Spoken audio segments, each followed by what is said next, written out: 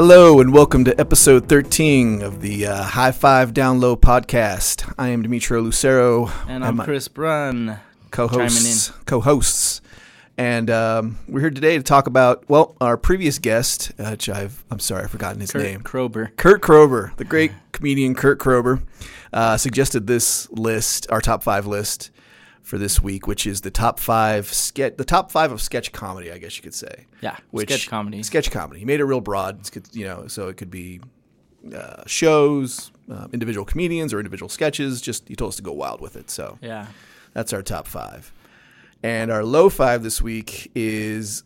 Why don't you go ahead and let us know? All right, since it's episode 13, we're gonna go with. For 13, some people it's lucky number 13, but we're going to go with unlucky 13. So we're going to go for the low 5. We're going to go for unlucky Saturday Night Live moments or incidents or occurrences. Yeah, just stories. Unlucky SNL. Yeah, the unlucky SNL. Unlucky SNL, yeah. We'll just call it that. That's cool. I like that. So when we get to that, there's some pretty interesting little tidbits, I feel. Yeah. At least I do on my list. I'm sure you got some. With the show that's been on for like over 30 years, there's 40. 40 years, sorry. Yeah. God, This past year was like 40 years. Yeah, you're right. Yeah. So there you go. There's always something that's going to come up, Yeah. I mean, and I chose not to include SNL on my top 5 list just because I had thought about it, and then I found some other stuff, so it's in my honorable mention. But, I just wanted to hit on if you have it in your list, we'll hit on it when we get to it. So, all right, well, without further delay, I guess I will start us off here. Go for it.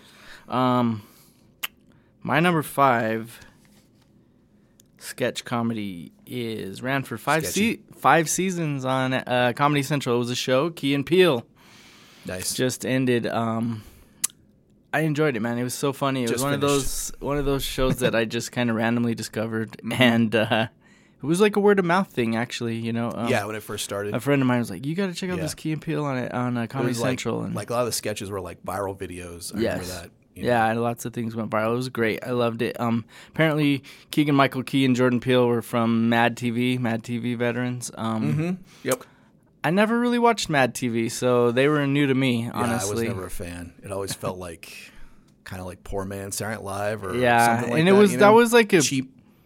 Yeah, and that was a point in my life where I actually wasn't home very often on Saturday nights. That was late teens, early 20s, Didn't Mad really, TV era, the Mad TV era. Was popular. Yeah, so I was never home to catch it, so.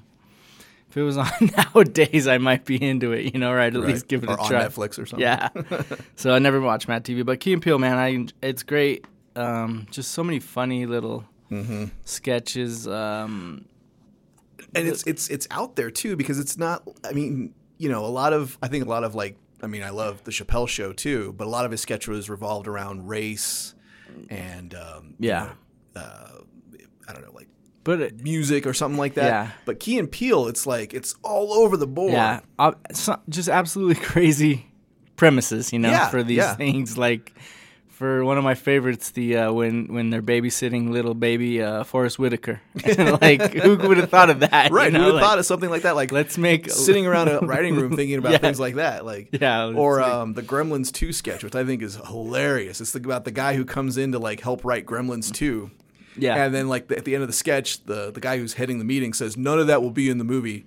And it says all of this was in the movie. And they're just naming different gremlins, which, of course, was in the movie. Yeah. So And just the silliest of premises, the college football all-star team. It's East Coast, East West lineup. Yeah, and all it is just ridiculous names. Yeah, and it's the simplest idea in the world, but one of the funniest sketches they've done, and one of the ones probably most talked about, most gone viral and referenced in our pop culture these days. Demarius Laquarius. What's your number? What's your number 5? All right, yeah, I love Key and Peele. My number 5. I'm starting it off with something a little different. I'm going with the writing staff of the Dana Carvey Show. Oh, the Dana Carvey Show ran for only 7 episodes in 1996. Wow. But you got to listen to the list of who was on the staff for the writers of this show. Stephen Colbert, Stephen Carell, Robert Smigel, who's the guy who does Triumph the Insult Comic Dog and wrote a bunch of Adam Sandler stuff, and Louis C.K., Charlie Kaufman, Bob Odenkirk from the Mr. Show, Robert Carlock, who would go on to co-create 30 Rock and the Unbreakable Kimmy Schmidt, John Glasser, who played Jeremy Jam on Parks and Rec and also does Neon Joe Werewolf Hunter. So this was the staff, not just actors. Like, they acted in a couple of skits, but that was the writing staff for this show. How'd this last only 7 episodes? And it was scheduled to run for 10 episodes on ABC. Had a primetime slot, I think on Friday nights or something. And I hate to use the old cliche, but it was ahead of its time. It was controversial. And for whatever reason, no one watched it. No one paid attention to it. And out of that show came all these amazing comedians. Wow. Have you watched the show? I've seen a few, and I remember vaguely when it was first on YouTube. Right? You could definitely find some stuff. Another kind of funny side note was that every show, to talk about like how, consumerism, every show was a new sponsor who had nothing to do with the show. So it was the Mountain Dew Dana Carvey show, or it was the Doritos Dana Carvey. So each episode had that, but that sponsor really wasn't sponsoring the show at the time, and they just did that to piss off ABC and cause havoc and stuff. So wow, really creative and just known. It's actually more well known for the writing staff that they had, but Charlie Kaufman of all people. The Ben Stiller show, I never really saw that either, but that's kind of another one that was barely lasted a season and has a cult following. Lots of people were lots of amazing people were involved in that show too. Right. Again, suffered a similar fate. Yes. Yeah. Like if it had come on now and had been on like an HBO or like a Spike or something, it probably would have, or Comedy Central. Yeah. Comedy Central had been around back then. It probably would have lasted for 5 seasons or something. So great. That's my number 5. Okay. Well, my number 4 is Inside Amy Schumer. I got criticized for leaving this off of my currently running, man, and it's one of those. Yeah. It's what third season just started. Fourth season. Okay. Yeah, 4th season. So I guess it debuted in 2013. Another one of those. The reason I saw this show was from watching Key and Peele, because they would have ads for it, and it looked pretty funny. So through watching Key and Peele, ended up watching the first season on Amazon On Demand or something, and then the second season was airing, and watched those as it aired. And it's great. It's hilarious. Mm-hmm. It's amazing that the career this show has built for Amy Schumer I had never heard of her when I first saw the show. Right. And now she's big time mainstream, and it's the result of how amazing and hilarious this show is. Well written, subversive, and everything. Controversial too. Extremely controversial. But like you said, now you can handle that because you have it on a cable channel, and it's good. Absolutely. It's also good. Yeah, and it's just a great mix of little sketches, skits. The little parodies, TV show parodies, music video parodies. And the little interviews that she has at the end are usually pretty, or the on-street interviews are pretty fascinating and hilarious as well. That's right, she does do that. Yeah, and it's all very candid, and some of the funniest stuff, really. So. I came across that from seeing her perform at Comedy Central roasts for Charlie Sheen. Was who is this woman who's she's raw and just vulgar, and it was oh, she's hilarious too, and it's oh, she has a show now. Oh, okay, well, I'll check it out. Yeah. So pretty great. Yeah, I know it's a new show. My list started off with 2 pretty new shows, but I've enjoyed every episode of those. So I'm sticking with it. They're great. I'm sticking with it. Cool. All right, my number 4, and I'm gonna already start off. Here we go into the Saturday Night Live. I tried to. Well, you can't not almost. Yeah, I kept trying to turn away from it, but I'm glad you kept did. running into it, and I was well, okay, I'm just screw it. So this is number 4. Mine is Will Ferrell as Neil Diamond in a sketch, one of my favorite sketches of a parody of VH1 Storytellers, with Will Ferrell as Neil Diamond. And out of all of Will Ferrell's impressions, the Neil Diamond one, this only aired once. So they never redid it. They never aired another type of Neil Diamond sketch, with him doing something else. Yeah. It was just one time. And it was... And I feel every line. So basically, if you don't know, VH1 Storytellers is a show where a musician goes on and they talk about the story behind their songs. every story gets more and more like darker and more deviant. And I'm just going to tell you an example, a quick line. Where he's telling a already shocked audience that he wrote the song Forever in Blue Jeans when he killed a drifter to get an erection. And so each one just can't. So, and this is just, yeah, exactly. And so like everyone around him is like, oh my God, this is terrible. And the audience doesn't know whether to laugh or not. And for me, that's hilarious. That's just as funny to me. It's like, okay, that's funny. But the fact the audience is kind of like, it's awkward silence. That made it even funnier for me. So, and I also like the fact that it was just like one and done. For Saturday Night Live, that's kind of rare. Yeah, like they beat the Harry Carey character to death. All of Will. I feel like almost all of Will Ferrell's like characters became, they were, So, but it was kind of weird is that even though that was a one and done sketch, a couple years later, there were these Gap commercials that came out, and Will Ferrell was in the Gap commercial as Neil Diamond for Forever in Blue Jeans, singing Forever in Blue Jeans and saying, I wear my blue jeans, advertising blue jeans for the Gap. So that was kind of like a weird like subnote to that kind of character, which was funny to me because I was like, oh, I love that character and that's hilarious. So I would say check out that skit if you can find it on YouTube. It's kind of hard to find on YouTube. It's really old. From the Will Ferrell era of Saturday Night Live. So, yeah. Nice. I need to YouTube that and the Gap commercial. Too. It almost feels like it would have been the way it's written. It was probably when they had the same, their Old Navy, same company, when they had those really bizarre Old Navy commercials for a while. But it feels like it would have been like on like a Mr. that. Show or like a skit that would appeared on Mr. Show or like a Dave Chappelle show or something. Yeah. That kind of like weird, dark sketch. Nice. Cool. Well, my list is just shows. I didn't specify moments or anything. Joe? So my number 3 is In Living Color. Oh my God! Ran for only ran for 5 seasons, 1990 to 94. Crazy. That's what's crazy about Living Color. Yeah, it feels like it ran forever. Yeah, or for a long time. Yeah. I remember it was dense. It was must see TV in middle school, man. I remember the Monday. I believe it was on Sunday nights. Yeah. It was on Sunday nights, like after The Simpsons. And it only was on for like a half hour, too. Yeah, it was just a half hour. And like Monday morning at middle school, it was talk about. It was water cooler conversation. Like, and you talk about every sketch that was on, too. Like, every sketch was memorable. Homie the Clown. Fire Marshal Bill. The Homeboy Shopping Network. Men on Film. And talk about controversial stuff that you could not get away with now, like Handyman. Oh, no way, not at all. Or Men on Film. All of it, really. Yeah, most of it, yeah. God. But I mean, it was like I remember they did like Vanilla Ice parody and like Jim Carrey. Like that's kind of where he got his start. And J-Lo, Jennifer Lopez was a dancer. Rosie Perez was a dancer. Fly Girl. Yeah, and I mean like Jamie Foxx, Tommy Davidson, all the Wayans, pretty much. David Alan Grier, all of them. They all got started on In Living Color and.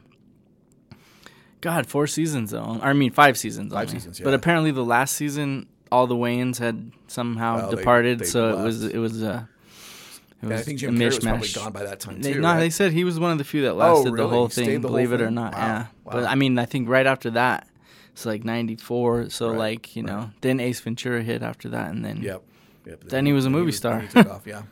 But yeah, I mean, he was. it was just cutting edge, really. It feels like it, and I'm sure, actually, I'm looking back and watching like reruns. They reran it on FX for a while, Yeah. And some of like the racial and sexual jokes and stuff definitely went over my head at the time, Of course. But we, in middle school, it was a must see TV, man. It was like edgier than SNL, Oh, heck yeah. That's what it was. It felt that's why you watched it because it was like, oh, this was SNL was your parents' show, but In Living Color was this is the hard edge, and it was only half hour and it was in prime time too. Yep. So Sunday nights, yeah. Very nice. In Living Color, number 3. That was unfortunately that was on my honorable mention, but fair enough. It should have been. Fair enough, man. All right, my number 3 is Between Two Ferns with Zach Galifianakis on the Funny or Die website. Okay. This is basically a sketch of Zach Galifianakis himself playing himself, doing celebrity interviews, sitting between two potted ferns. The show resembles like a low-budget public access show. And it's like pretty much a parody of the the dude Charlie Rose or something on PBS. Kind of a Charlie Rose. And all of Galifianakis's, like, he just remains awkward and antagonistic towards all of the guests on the show, asking them questions that are, mean-spirited and stuff like that. Just, and it's pretty good. It's good stuff. Nice. I need to watch it. Never seen it. Oh, sorry. Okay, I recommend the John Hamm episode. Oh, all right. Not episode, I guess, just quick. John Hamm, show. Surprisingly hilarious, actually. Yeah, he definitely came out of Mad Men, did like a 180 and got into comedy. And we're like, whoa. Yeah. And I recommend that one to start with, and the Natalie Portman episode, where, I'll give you another example, which I think is hilarious. Bring it when on. He's talking to Natalie Portman, and he asks her, he's like, okay, I'm going to start off with questions. What's your number? And she's like, that's private. And he's like, okay, you were in, you shaved your head for V for Vendetta. Did you also shave your V for vagina? Oh my God. And the guests are, of course, like in on it, but it's also like their responses are improv, so, they makes them seem like they're uncomfortable, which makes the whole thing funnier. But yeah. Meanwhile, good he stuff. holds a poker face while totally. Or asks these questions Oh, and yeah. everything. Yeah. Great. All right. Well, my number 2, another Comedy Central, 2003 to 2006, none other than Chappelle's Show. I mean, nice. For the early 2000s, this show, right, really defined, I don't know, the stoner generation, the pre HD TV generation. I mean, right. I remember like every single person I knew had season 1 and 2 on DVD. Yeah, kind of DVD. defined that generation too. When you still bought TV on DVD, which is kind of becoming more and more one of the rare. first things. Yeah, that was like you could get the whole season. The whole season, yeah. On DVD. And I mean, all these sketches, man, people in pop culture and just everyday life reference these things to this day. Still, yeah. Like, I'm pretty sure. I mean, I really feel like his impression of Little John is who everyone thinks Little John is, Like, or that's become, and Rick James as well. Rick James as well, And, just the whole, you hear people, reference the Charlie Murphy stuff, F your couch.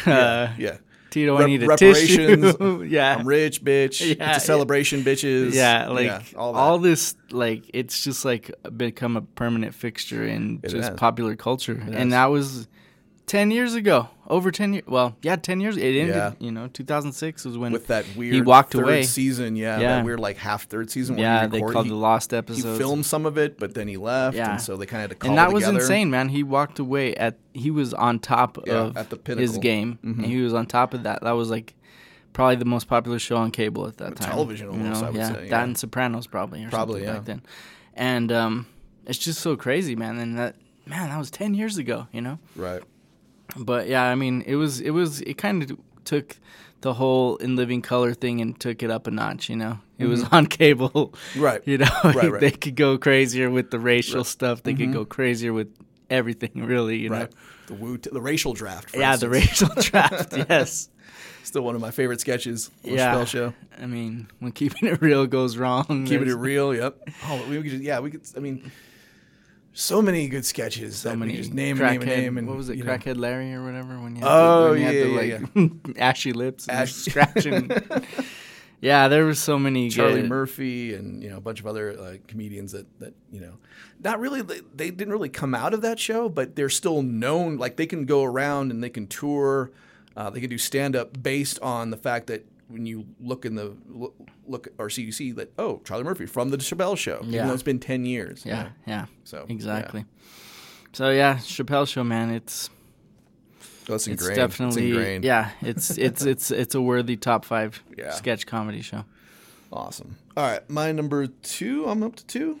Yeah. So my number 2 is the comedian Kenan Thompson on Saturday Night Live. Okay. Because I was thinking about a lot of his sketches, and instead of choosing just one of his sketches or two of his sketches to do a tie, I'm like, it's just the guy himself. He's a long-lasting member on Saturday Night Live. He started in 2003. He came from Nickelodeon. Yeah, he was doing sketch comedy on Nickelodeon, like the Good Burger thing, which became a movie. All That was the show. All That was it was called All That. Yeah. And he made it to Saturday Night Live, but I guess his partner didn't for whatever reason. He didn't make it. That dude. But he's just been a mainstay, and I swear, every time I think he's the best thing about Saturday Night Live still to me. I think when he comes up with characters, sometimes they hit and sometimes they don't, but I think he gets A for the effort. And when they do hit, they're hilarious. And maybe sometimes when they don't, they're still funny, you know? Some notable ones are the Steve Harvey sketch where he did Steve Harvey on Who Wants to Be a Millionaire, but Steve Harvey couldn't read. So, the Great Gatsby became the Great Gassy, and things like that. Yeah. So, things like that he's like not afraid of, not afraid to insult people or, make fun of them and stuff, Yeah. Or the What's Up With That sketch, kinda, which they kind of ran into the ground, but still was pretty funny when it first started. So. Well, yeah, he's just one of those mainstays on there now. He's probably the longest tenured cast member, I think. Probably right now, yeah. Right now, yeah. and it's just like he's consistent. He's consistently good. You can never say exactly he effed up that scene or anything like that, man. Right. He's definitely. That's one of the reasons I tune in for Saturday Live is like, okay, what's he gonna do? If I'm watching an SNL show, I'm like, okay, if he's in the sketch, I'll pay attention. Right. So that's what I think. Cool. All right, all the way to number 1. Okay, my number 1 comes to us from Canada.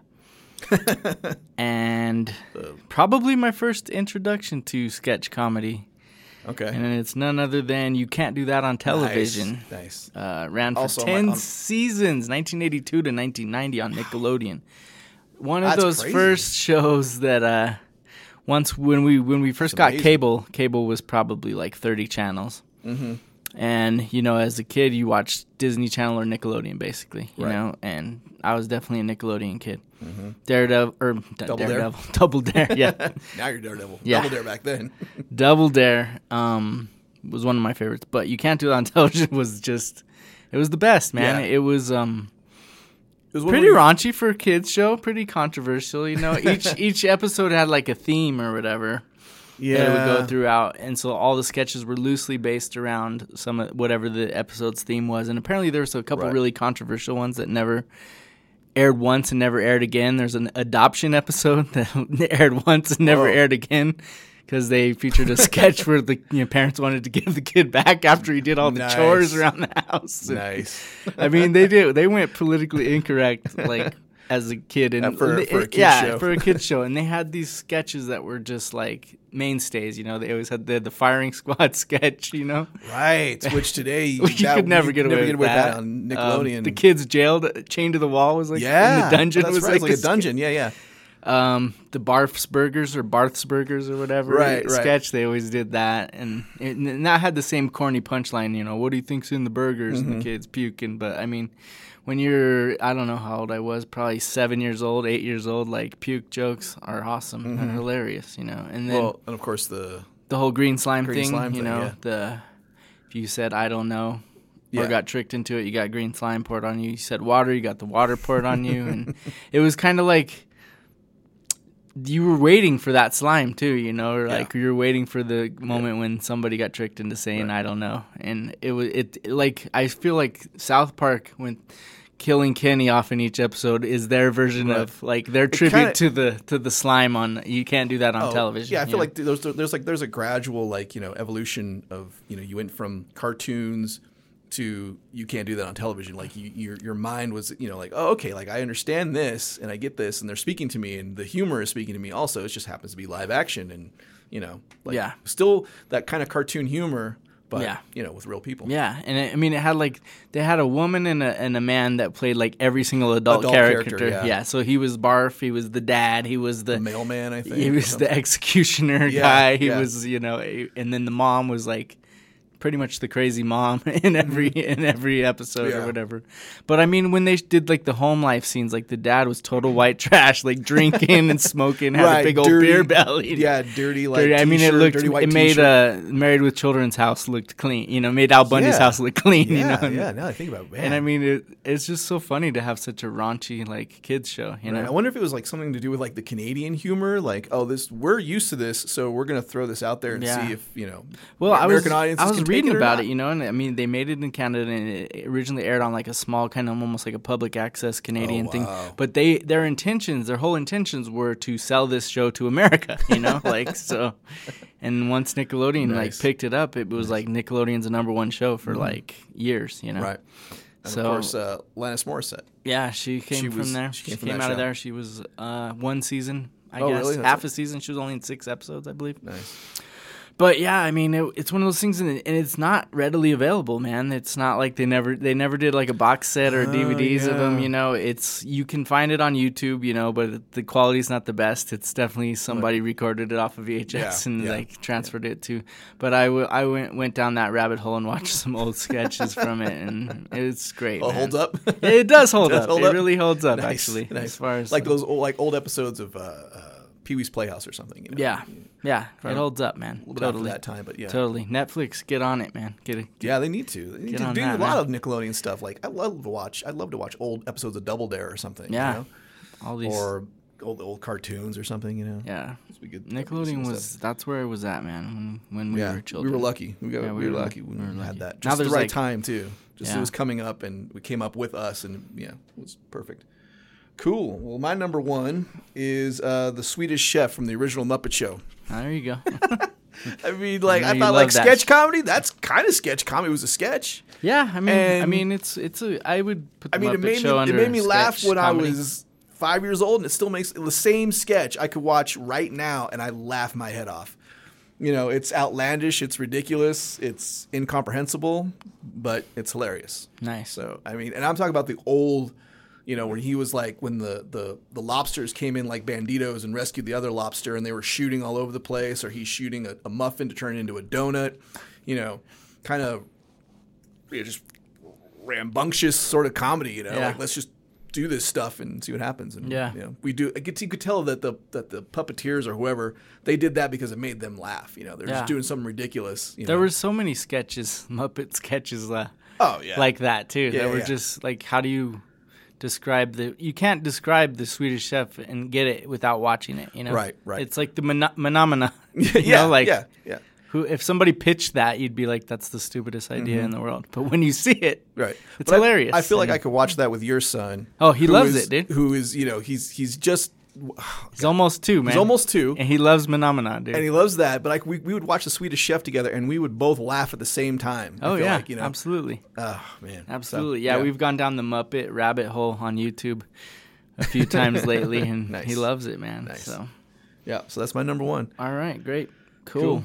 So I'll start with some quick honorable mentions. Key and Peele was on there. Chappelle Show, of course. And then I had on SNL, another SNL, old SNL, the Richard Pryor, Chevy Chase word association skit. Nice. Fantastic sketch with a great finale. Just watch Honky, Dead Honky. Yeah. Yeah. So just go on. It's on YouTube. Just check it out. Great sketch. Another one of those cutting edge. Classic. Craziness. My honorable mentions, I put SNL just in general, you know. Monty Python, Life of Brian. It's all over the place, but Life of Brian was always my favorite out of the show and the movies. So. Cool. Yeah, I didn't include any British humor in mine. Just not a fan. I like British music, British humor. Just doesn't do it for me. But so I put SNL just in general, man. There's just so many. There's just so many. You can't not have it on your list or mentioned. The State. It was a sketch comedy show on MTV. On MTV. It ran like in the early 90s. Early 90s, yeah. It had a lot of the people from that went on to do like Reno 911 and a lot of them are in like Wet Hot American Summer as well. Those guys did that too. They had some memorable sketches from the State, like I'm Doug and I'm out of here. Remember that? Right, like the rocker guy? Yeah, the stoner guy. Stoner guy, yeah. So actually revisited that a few years back. It's pretty fun still. Nice. Yeah, the State, I remember that. Kentucky Fried Movie. John Landis. I kind of considered it. John Landis movies are, kind of considered it. It was just more like it was kind of sketch. It was just various sketches, kind of pieced together.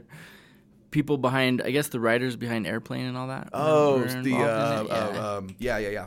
So I don't know. I remember watching it as a kid, and it was totally crazy, hilarious, raunchy as well. Lots of boobs, and it kind of blows your mind when you're 8 years old and watching that on HBO. Yeah. And then another new one, Portlandia. Oh, I thought that was going to be on your top 5. Yeah, I was surprised. It was very close. It was my number 5 between Key and Peele. I had to go back and forth on that, and then I settled on Key and Peele because I feel like I laughed more watching it, And I watched the last season of Portlandia, season 5, and it was okay. Just okay. It was just okay, Gotcha. So nice. I kind of feel like it might be losing a little steam, but it's still hilarious. I enjoyed the early ones. Doing it? I think there's another season filming right now. Yeah. Wow. So that brings us to our low 5, which we are calling Unlucky SNL. Unlucky SNL for 13th episode. Unlucky SNL. I will start it off here. My number 5. So for the 40th anniversary of SNL, Rolling Stone magazine ranked every single cast member from 1 to 141. Nice. And so they said the number 141, the worst cast member of SNL was Robert Downey Jr. Nice. So that's my unlucky moment for that. And I'm just going to include the whole season 11 cast. That whole thing. Season 11 cast? Yes, the 1985 to 86 cast, which was, listen to this cast, man. Joan Cusack, Robert Downey Jr., Anthony Michael Hall, Randy Quaid, Damon Wayans, Dennis Miller, Al Franken, John Lovitz, Nora Dunn, and Terry Sweeney. But, like, how was it? And it was, like, one of the worst seasons. Right, one of the worst seasons, yep. The writing was terrible, and they just really didn't know what to do with all this talent. I think they were only on for that one. Robert Downey Jr. was on for one season, right? Yeah, after this season, everyone got axed except for John Lovitz, Dennis Miller, and Nora Dunn. That was kind of the beginning. And they kept Al Franken on as a writer, but he got the boot as far as acting at that point, too. So, like, with all that talent, and they weren't able to, like, make it funny, right? So that's pretty unlucky, you know. Yeah, and I think it's just like, I mean, they just didn't know what to do with those actors. They didn't know what to do with Robert Downey Jr. or Joan Cusack. It's like you have these guys who are actually great actors, but we don't know how to use them as far as sketch. Maybe they weren't really sketch comedians either, it's just how it might have been. So that's my number 5 unlucky. Robert Downey Jr. and the whole season 11 and Anthony cast. Michael Hall too. Yeah, it's like, man, kind of a weird change to go from movies to Saturday Night Live, which usually now it's the other way around. You go from Saturday Night Live to movies, but for him, kind of a weird change. It didn't work out, obviously. So. My number 5 is the sad and eventual burnout story of Charles Rocket on SNL during the 1980 to 81 season. He's probably more well known as the villain in Dumb and Dumber, or he was also in Dances with Wolves. Okay. He was handpicked to be the next Chevy Chase during that 80-81 season. He hosted Weekend Update and was featured in more sketches than any other performer. And this was also the same season as Eddie Murphy and Joe Piscopo, which they eventually, Eddie Murphy, of course, but Joe Piscopo was also considered one of the big stars of SNL around that time. Yeah, it was those two really running the show. Until he was fired for saying the word fuck during a live sketch about Who Shot JR on the show Dallas. So it was a parody of the show Dallas. Yeah. He was playing JR, and he said, in character, he improvised the line. He thought this up. He thought this was a good idea. He said, "Oh man, it's the first time I've ever been shot in my life. I'd like to know who the fuck did it." And he emphasized the word fuck, which was like, dude, you're on live television. You know what you're doing. You're a performer on the show. Probably before they'd had like a real good tape delay and everything, too. And you might expect a guest host to do that, because they don't know any better. Yeah. This is next level. It's not just Jim Morrison saying. He was fired the next day. Immediately the next day, and then kind of after that, he just sort of drifted. I mean, he was in Dumber and Dumber, and he was a character actor. He became a character actor. He was in Dances with Wolves and a couple of other movies and a couple of other TV shows, but he never got to that same height that he was when he was on Saturday Night Live, when he first started on Saturday Night Live. And the sad thing was, he suffered from depression and alcoholism, and eventually he sliced his own throat, committed suicide, and died at the age of 56. So kind of just a weird, sad story. Yeah, for this guy, I would say unlucky SNL. Unlucky for sure. Hell. So my number 4 is in 1981, they had a Halloween show, and turns out John Belushi was a big punk rock fan, and he invited the band Fear. Yes. They wanted the band Fear to play. All right, this is my number 3, so we'll just go ahead and talk about it. All right, so Lorne Michaels wanted to make it seem like an authentic performance, and they invited like real, authentic friends of the band, real punk rock people. And one of those people happened to be Ian McKay from Fugazi. Oh, nice. Yeah, and John Belushi himself they were slam dancing. Yeah, so this big mosh pit breaks out, and apparently they started destroying parts of the set, behind the scenes not just their instruments, but cameras. parts of the scenery. Yeah, and apparently they finally.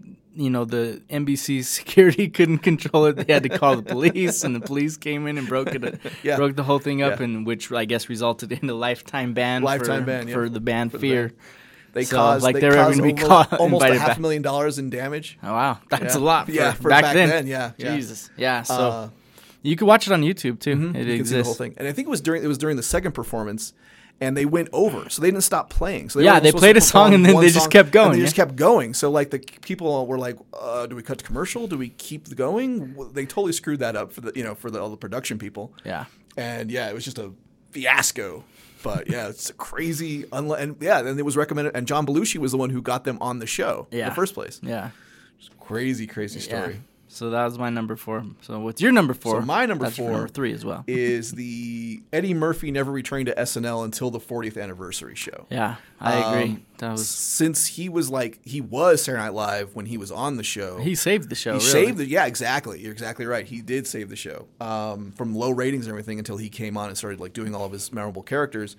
Saved the show. But after he left, he became a big movie star. He didn't need Saturday Night Live. And then David Spade used to have a sketch called Hollywood Minute that appeared on Weekend Update, and where he would just say some non sequiturs and some comments about movie stars. And so I guess the story goes is that Eddie Murphy was watching, and David Spade showed a picture of Eddie Murphy, and he said, hey look children, a falling star, make a wish.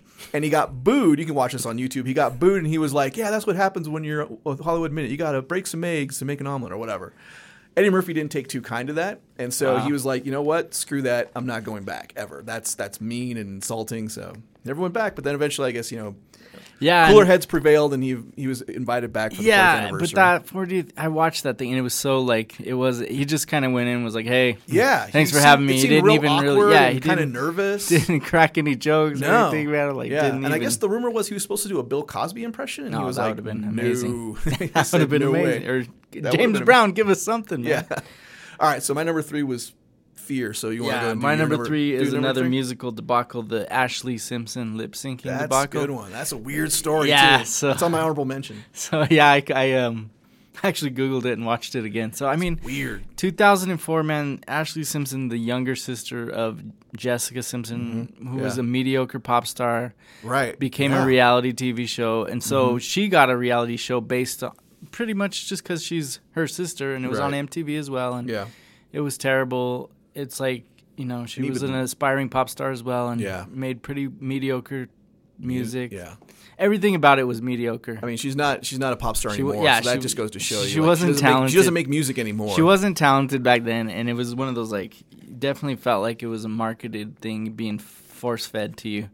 And so, it's I guess her second album or something, so she wanted to be kind of edgy, dyed her hair black, and was kind of trying to make this horse shit kind of thing. Yeah, this horse shit poppy punk type music or Avril whatever. Lavigne kind of thing. Yeah, poor person's Avril Lavigne, and that's even Avril Lavigne's the worst to begin with. So, but yeah, and so I guess it was her second song, and she goes to perform, and they hit the whoever's queuing the thing up hit the wrong song. Hit the wrong song, and the words start playing to the first song she did, and she's standing there.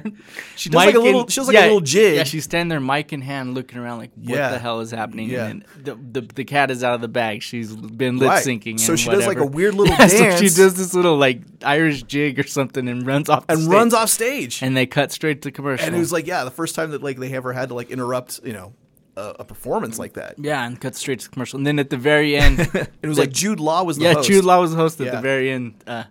She comes out and she's like, I'm sorry, my band, we had a miscommunication. They started playing the wrong song. Right, she blamed it on her band, which I thought was even more yeah, she dimed out her band on her shitty lip syncing. Yeah, the fact they hit the tape deck, they pulled a Milli Vanilli. And totally. Geez. And so I don't think she ever really recovered. No, I think that was it for her, That was her music career was basically dead after that. And then I remember a few months later she sang the national anthem somewhere. To prove and totally butchered it. It was awful and so pitiful. Those are my 2 music debacles and my unlucky SNL. Crazy weird story. Unlucky for SNL for inviting her. Yeah. But I guess kind of lucky that, hey man, it was something nobody was talking about SNL that much back then. So I mean, no such thing as bad publicity shit show that was. So. All right, my number 2 is another band debacle that happened on a Halloween show. Well, I think it might have been the Halloween show. So who knows what it is? What is it with SNL and Halloween shows and the band going crazy? So this is excuse me, Cypress Hill in '93. Oh wow! They got a lifetime ban because I can't remember which member it was, but he lit a joint on stage and they trashed their instruments after their performance, after their song. Yeah. And so he came on stage, and before they started in with, I think it was I Want to Get High or something. Maybe it was Insane in the Membrane, but I think it was their second song. And he said, they told me I couldn't do this, so here I go. And bam, he just lit up a joint and smoked it right there during the whole song. Wow. And he said that he did it only because they told him that he couldn't do it. Otherwise, he's like, I didn't even think I didn't even care about, smoking on stage. But they told me I couldn't, so here I go. Which is so funny because SNL's kind of always kind of prided themselves as in we're kind of cutting edge, but at the same time they're still network television. There's a lot of vanilla regulations that they have to. They don't I think Damon Wayans got in trouble when he was on SNL. Yeah, he got kicked off. He got kicked off because he improvised a line or something. Yeah. It was a sketch, and he went off script. Yeah, or something? He was upset about not being used enough. Right. Basically, so they gave him a role as a police officer or something. And so he played the cop as flaming gay or something. Just for the hell of it. And it was weird because obviously it didn't match the sketch. And so it was like, well, that's weird. So they booted him off. That was the first appearance of Men on Film, actually, right there. History, living color history. Yes, exactly. It was born right then and there. Right on. So yeah, that's my number. So then they got a Lifetime ban too. Number 2, Cypress Hill. Wow. Which I don't think matters because I don't think if they would have been invited back anyway. Yeah, exactly. Right. So my number 2 unlucky SNL is in the first season of SNL. They used Jim Henson's Muppets were part of the show, and they just Rolf. never. Yeah, they used some of the more bizarre ones, and I guess. I haven't seen very many clips, but the biggest complaint was that it's these weren't the lovable Muppets. These were kind of just grumpy old, grumpy kind of rude Muppet. Yeah. And apparently Jim Henson was not a fan of the writing and what direction they were using the Muppets. So that's why they left, and then he went and started the Muppet Show. Right. So I mean, but just I guess it's unlucky that they were given that opportunity. Or that they use the Muppets before the Muppet Show even existed, and this failed miserably. And they failed. They couldn't do it, and they couldn't come to a kind of compromise of letting Jim Henson do what he needed to do. Yeah. Whereas Saturday Night Live's you should we trust us. Yeah. But they weren't the right people to write for the Muppets, but they didn't trust Jim Henson with doing it. Yeah. So definitely a blown opportunity. Mm-hmm. Totally. All right, my number 1 is the Bill Murray versus Chevy Chase story. So in 1977, Chevy Chase was only on Saturday Night Live for 1 year. Season 1, that was it. And then he left to become a big movie star. Yeah, Clark Griswold. So he came back to host in the next season, and Bill Murray had replaced him, his spot as in the Not Ready for Primetime Players. So I guess after a whole week of Chevy Chase just being rude to the crew, snippy remarks, perceived snubs. Murray and Chase came to blows minutes before the show started, the live recording, not the rehearsal, but the actual live recording. And the story goes that Chase compared Murray's acne-marked face to the surface of the moon. Wow. And Murray came back saying that Chevy Chase couldn't he was incapable of satisfying his wife in bed. So after they said that, the pair had to be pulled apart by fellow cast members because they were just swinging at each other and foaming at the mouth. Murray said that he basically called Chevy Chase medium talent as Chevy Chase was being led away. And so I guess that was they actually put that in a plaque somewhere, I guess in the halls of Saturday Night Live. If you walk down, you see a picture of Chevy Chase that says medium talent. Wow.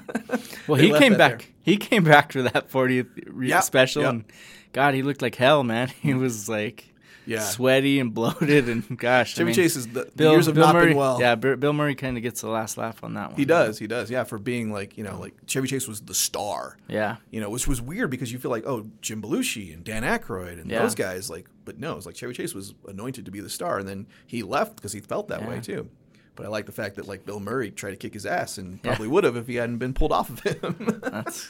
So that was my weird, unlucky best Saturday Night Live weird story. Okay, cool. Well, my number 1 unlucky, a little bit different.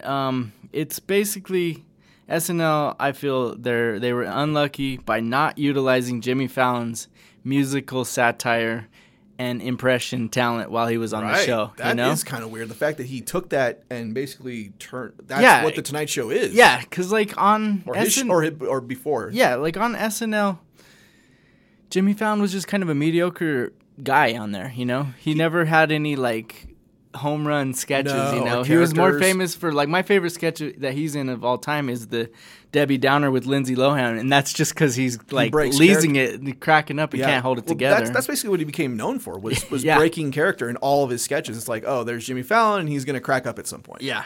So I mean, but so when he got the Tonight Show and he does all these amazing Neil Young impressions, the Eddie Vedder, Jeremy Lin, the Bruce Springsteen, the Reading Rainbow, the Doors Reading Rainbow, like Jim Morrison, all these music impression. Like, why didn't they have him? Like, why didn't they have him doing this when he was on the show? I guess like he obviously had the talent, just nobody ever wrote a script for it or wrote a scene for it or maybe gave him a chance. Maybe he tried and just couldn't do it. Yeah, so I feel like that's in my opinion one of their biggest failures, that they had this opportunity to use him. Yeah. They used his talent underutilized. Wrong. They underutilized his talent when he was on there. And now that's what he is. That's what he is. That's what he's known for. Exactly. So. Cool. So that's my number one. Yeah. And nice. So my honorable mention was Ashley Simpson lip singing, and then the story of I just forgot his name. Curb Your Enthusiasm guy. Larry David. Larry David was a writer on Saturday Night Live who wasn't getting his sketches on air, and so one day he just quit. But he didn't tell it. Well, he told a few people and left the show, and then he came back. And he told everybody that he was still working for Saturday Night Live, and they're like, "Wait, I thought you quit." And that became a Seinfeld episode where George quit his job, but then came back and pretended like he never did. And so, and the sketch that he couldn't get on the air was the Chinese restaurant. Was the Chinese restaurant Seinfeld premise? Oh wow! And they were like, "Well, no one's gonna laugh at that." So that was my crazy. Thought that was a crazy coincidence. I was listening to another podcast the other day, and they were talking about SNL and how. Pretty much everyone always says, "Oh, it sucks nowadays. It wasn't like it's not as good as it was back in the day." And I feel like everybody's favorite like SNL moment or whatever, was like when they were whenever you were like 14 years old. You know? That was like that was your favorite era of SNL. Because you were home, you could stay up. Mm-hmm. And you could watch it, and the jokes you finally started to understand. The jokes, because I mean, I guess my favorite era is like Wayne's World, Chris Rock and all them on that. Mike Myers stuff, maybe a little bit of Church Lady, all that kind of stuff, totally. So and then people a little bit younger than us are probably they swear by the Will Ferrell era. Yep. And now it's maybe a little bit later. It's the guy who did the Saturday Night Live, digital shorts, Andy Samberg. Yeah, exactly. Millennials are like Andy Samberg. Andy Samberg. Once he left, it went to once he left, it all went to crap after when they watched it. When those people left, it went to crap. Yeah. Exactly. So nice. All right, well, that's going to do it for episode 13. We'll be back next episode with totally new topics since we didn't have a guest this time. If you have any suggestions on topics you'd like to hear, please email us at highfivedownloadpodcast@gmail.com. Subscribe to us on iTunes and Stitcher, and give us a little 5-star review and a little rating on iTunes. That'll greatly help us. We'll appreciate it. Nice. All right. We'll see you next time. See ya. Bye-bye.